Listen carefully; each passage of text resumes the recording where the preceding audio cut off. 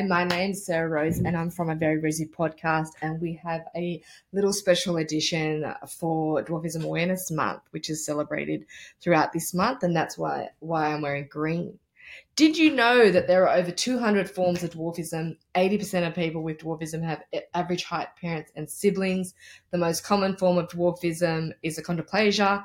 The average height for someone that has achondroplasia is 4 foot tall, and that affects about every 1 in every 20,000 births.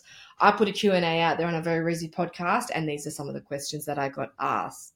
How is dwarfism caused? Well, it results from a spontaneous mutation that can happen in any pregnancy. Males and females are at equal risk, and for parents with a form of dwarfism who have a child, the odds are much greater for them to have the condition. Are there any complications associated with dwarfism? Yes, narrowing of the spinal canal, which leads to pain, a whole host of spinal-related issues. I've had 4 spinal surgeries to really try and give that spinal canal more room to move, to give the nerves more room to groove, to try and alleviate some of that kind of pain.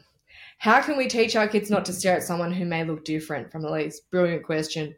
I always explain everyone's different, unique. For example, Rosie's bones just grew a little bit slower than anyone else. If someone's in a wheelchair, they're in a wheelchair to get from A to B. Keep it simple. Keep it really simple. We don't need to overcomplicate it.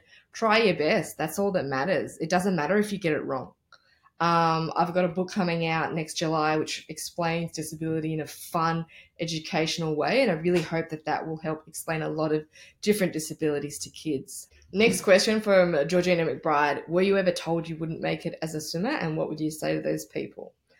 Absolutely. I was told that I wouldn't make it as a swimmer, and through damn hard work, tenacity, chasing that black line, doing all the little things precisely, and having a dream, making that dream a reality, that you just go about your daily life, and I don't even think about it, but subconsciously, you need to factor in, you're always a step ahead. Can I reach that?